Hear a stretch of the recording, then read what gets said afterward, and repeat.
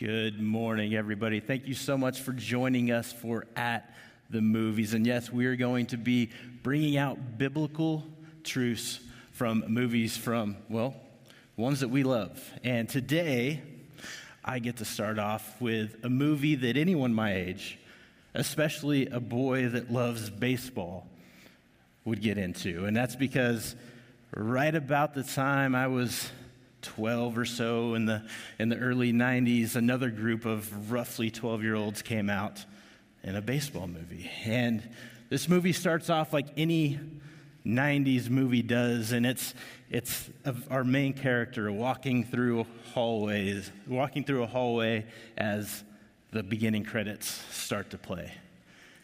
And as he's walking through and he slides into his announcer's booth, he's in Dodgers Stadium.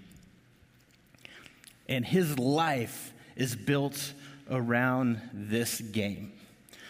All around him, you can see items that call back to some of baseball's greatest moments. And also on the shelf and on the walls are some items that call back to the greatest summer in his life. And that's a summer that really changed the direction for him for his entire life. And he begins to narrate, and we really hear the heart of a grateful man calling back to that summer. And the problem is the Scotty Smalls we see in that moment is not the Scotty Smalls that we see when that summer starts. So that summer, he moves to a new town where he knows nobody. School's already out, so he has no chance to make any kind of friendships that'll carry him through. And as he's desperately seeking a place to belong, he sees his only chance, and it's in a group of boys that are down in this dirt field playing baseball. There's one problem. These boys play baseball day in, day out, every day of the summer with little exception. And, you'll have to see this clip to understand. Whoa! Watch out!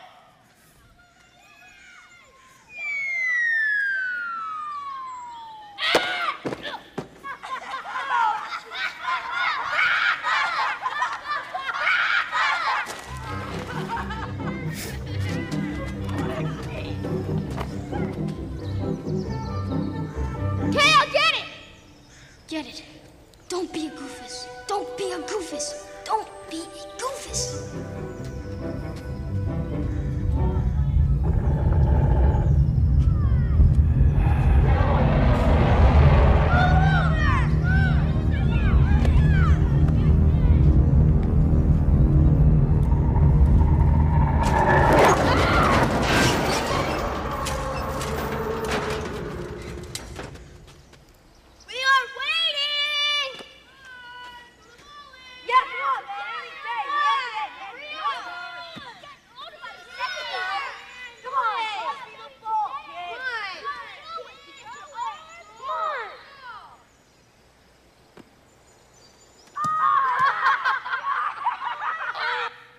Smalls is bad. In fact, he's terrible. And just like that, his one chance to try to fit in with this group of boys is gone because him and everyone on that field realizes that he doesn't belong. And at some point, if we're honest, we've all had those type of moments. We've all had a time in our life where we have felt like we didn't belong. And to go back 2,000 years, things weren't much different. They're actually probably a little worse. And see, we have a guy named Matthew, a disciple, a follower of Jesus, and he lived an incredible life. He lived a life in pursuit of spreading the gospel and trying to get everyone he could see and talk to understand who this Jesus was. In fact, he wrote the book on Jesus, one of them, one of the four Gospels. It is the first gospel we come to in the New Testament, and it's unique for a lot of reasons. He puts a lot of his heart, just like all the writers of the Gospels do, the way they saw Jesus moving through their lives. And in fact, the only reason we know that Peter walked on water is because Matthew records it, Matthew and Matthew alone. Some of the most comforting words in Scripture in Matthew 11 are because of Matthew, because he chose to write those down. And because of the Gospel of Matthew, we have this beautiful picture of God's promises and his faithfulness to keep those promises. And he keeps those promises in the person of Jesus. So I wonder, years later, after this moment that he met Jesus, when he sits down to write his version of the gospel, what memories came back to him first? Because it has to be a flood, an overwhelming flood of gratefulness for everything Jesus did. And I've got to believe that it goes back to that first moment. The first moment that he was invited by Jesus to join him. And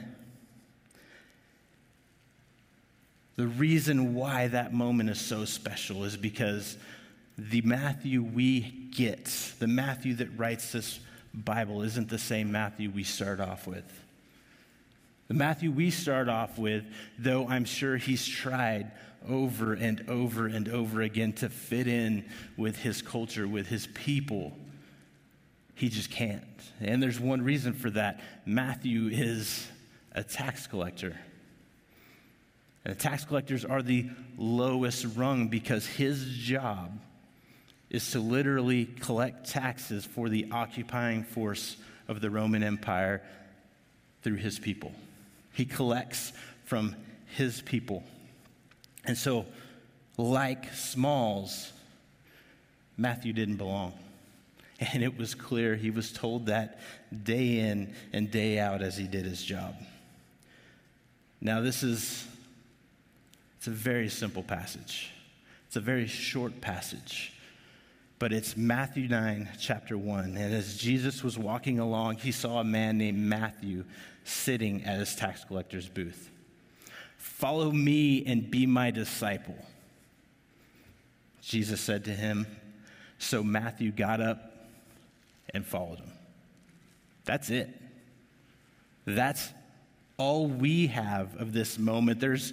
Right after this, Matthew invites Jesus in to have dinner with him and his friends, and there's some stuff going on there. But what's really important about this is when we zoom out.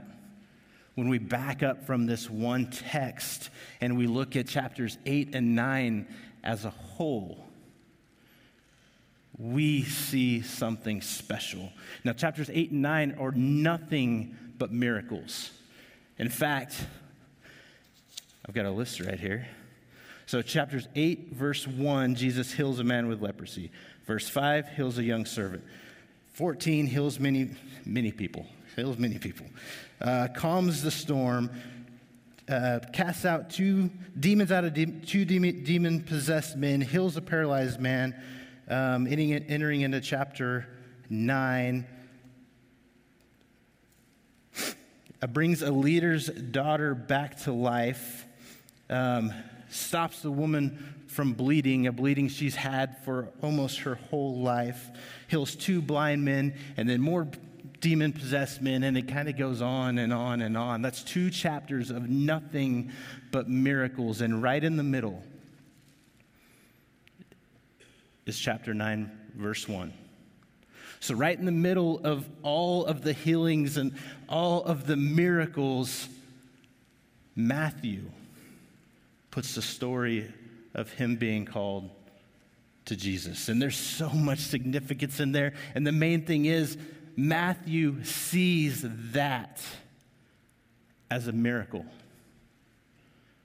as the day that his life is changed forever. There is one point in his life where he was the Matthew of old and the Matthew of new, and that's the moment that starts it. And so, of course, we see in Matthew someone that wants the same for others. Someone who pushes his gospel to share what Jesus is, who Jesus is, all that he's done, and all that his people will do through him.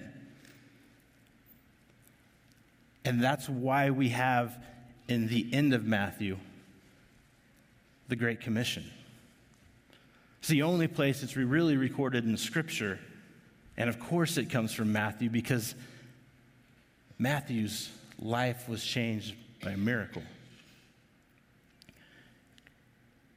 Verse 18 says, Jesus came and told his disciples, I have been given all authority in heaven and on earth.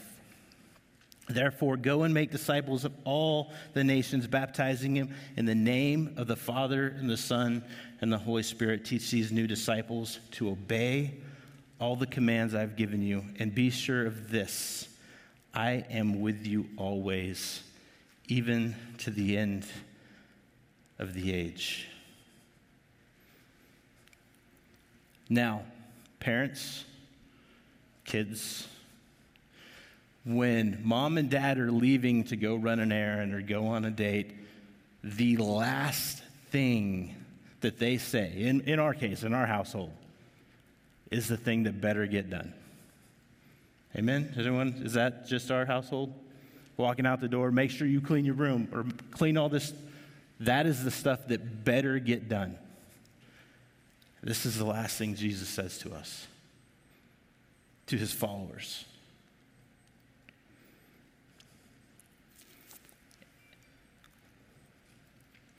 Now, I know what you're thinking. This is Jesus. This is literally the creator of the heavens and the earth. This is the guy. But we are meant to follow him. We are meant to do what he does. We are meant to be his vessels to live out the mission that he started. And one of my favorite excuses is being an introvert. We got any introverts in here? You're all extroverts? That's amazing.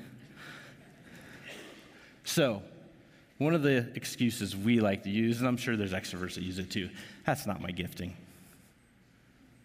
Has anyone used that before? Oh, I can't go tell people about Jesus. I can't buy a church. That's not my gifting.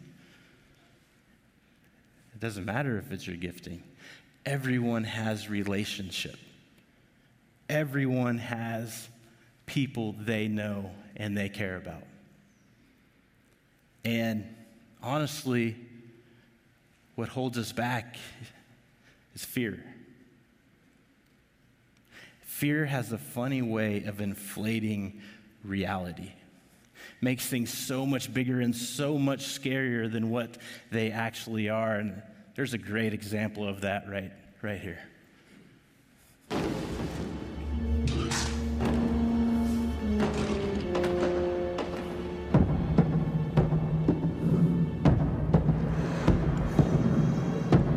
And so, in a few weeks, the pup grew into the beast. And he grew big. And he grew mean. So that he could protect the junkyard with only one thing on his mind. To kill everyone that broke in. And he did. And he liked it. A lot. The beast was the most perfect junkyard dog that ever lived. A true killing machine. But after a while, the cops started getting phone calls from people reporting all the missing thieves. The ones the beast had killed. It added up to about 173 guys.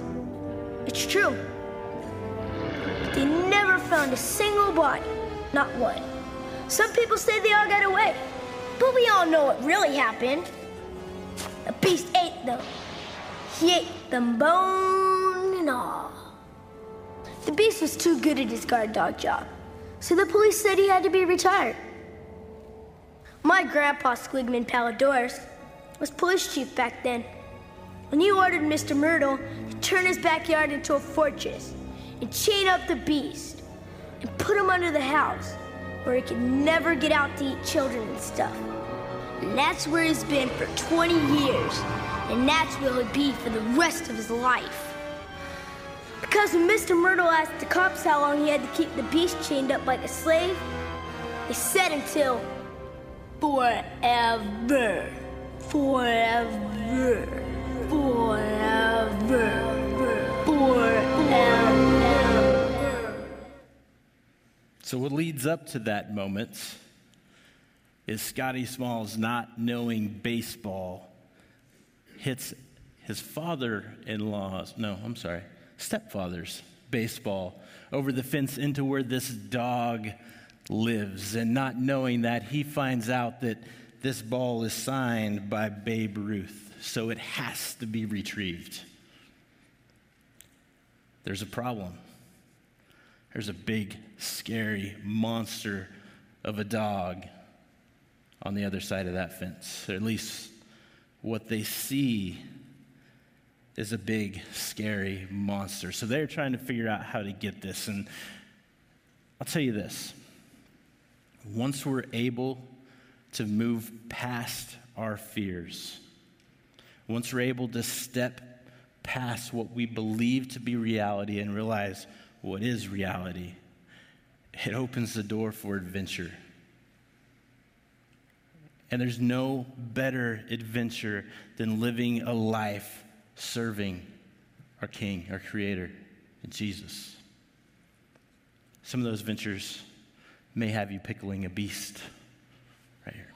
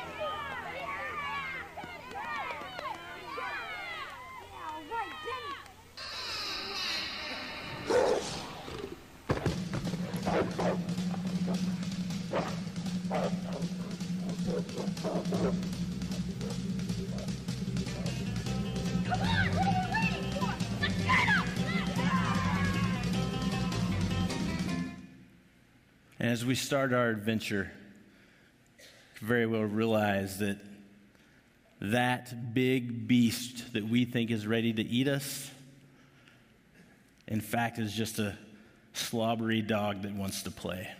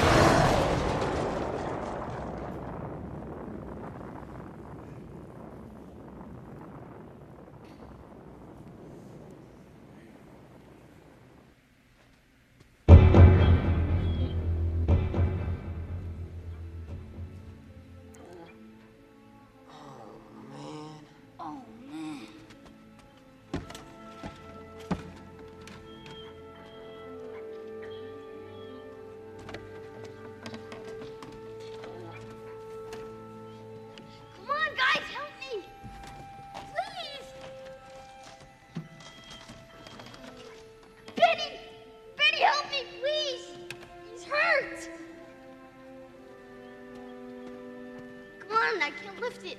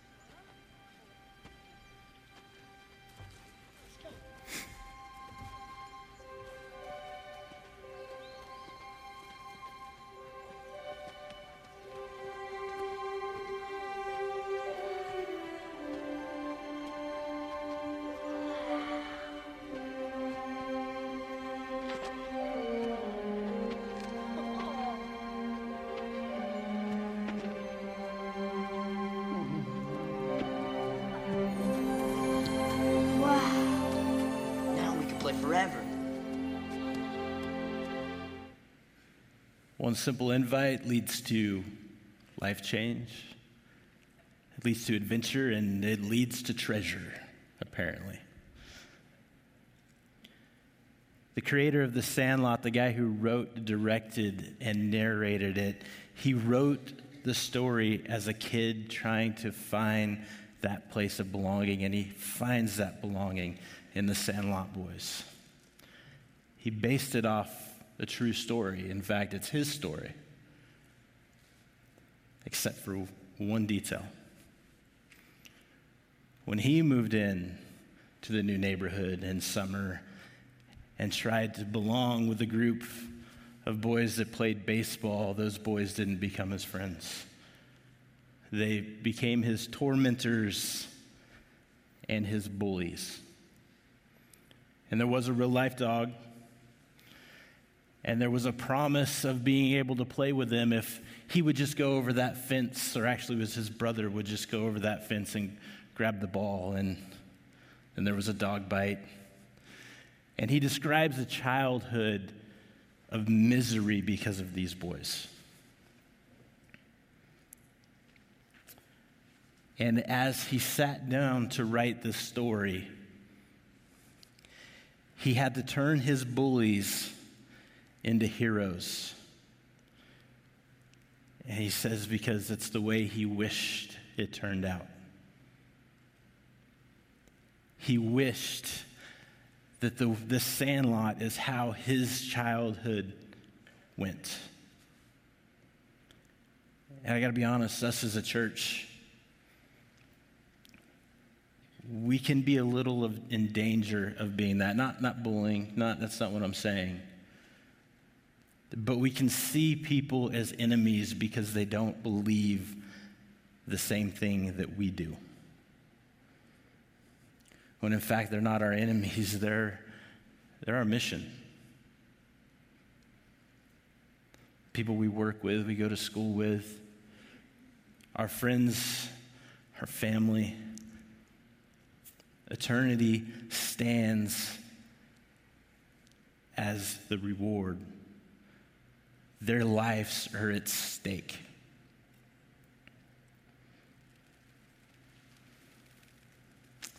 We want to change the hearts and the minds of the people of our world, and we do it in ways that we were never meant to do it. But the starting point of making our community a better place, the starting point of changing our world is filling this room. Now, I know that's super simplistic, and that's why I say that is the starting point.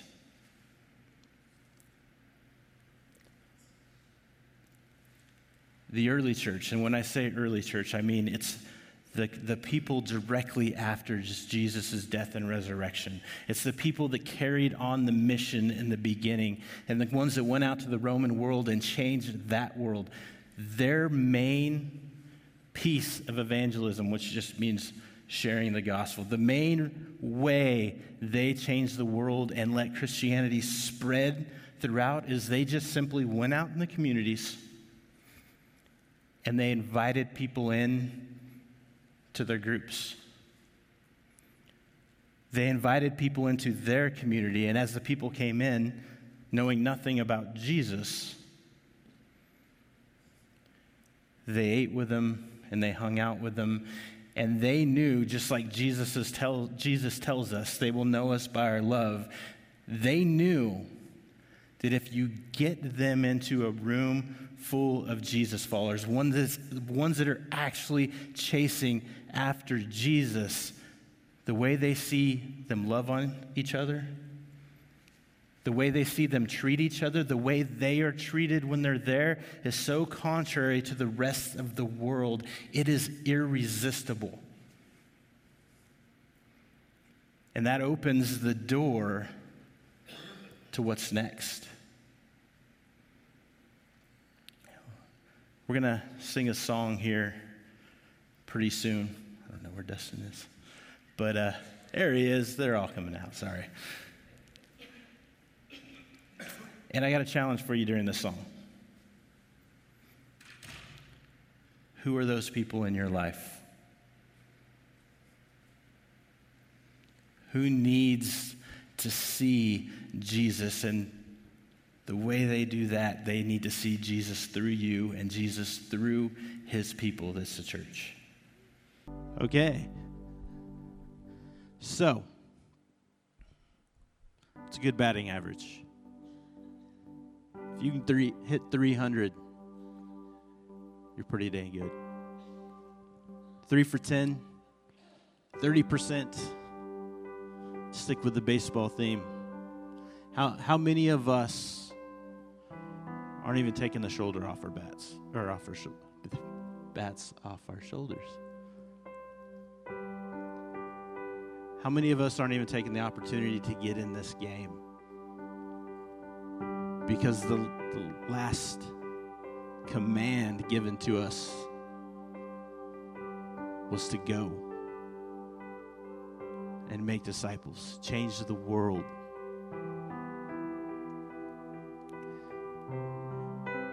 And the thing is, life change starts with a simple invite. Starts. That's the important part. But it's got to start somewhere. And it really could be a simple invite, just like this one.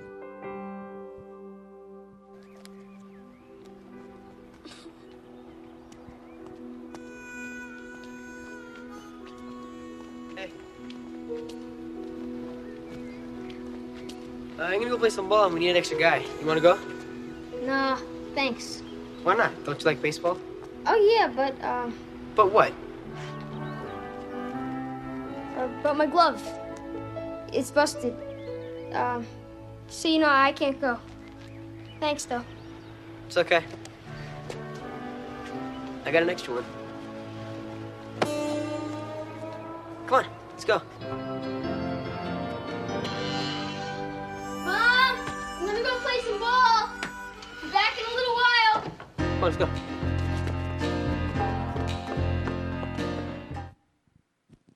That's how it started for Scotty. One simple invite to play a game.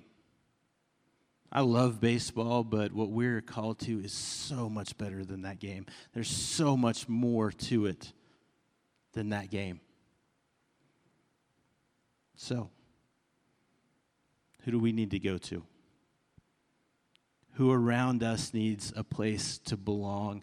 Whose life can change with a simple invite? Let me pray for us. Lord, we thank you. We thank you for where you have placed us. Lord, you've done so much for us. The song said earlier, when the rain and the winds come, our life is built on that solid foundation, on you. How many people around us, when things are shaking, they don't have that solid foundation that we have, and they need it. Give us courage, help us to face our fears, and help us to do what you have called us to do. In Jesus' name, amen. All right, guys, you have a great week. We will see you next Sunday.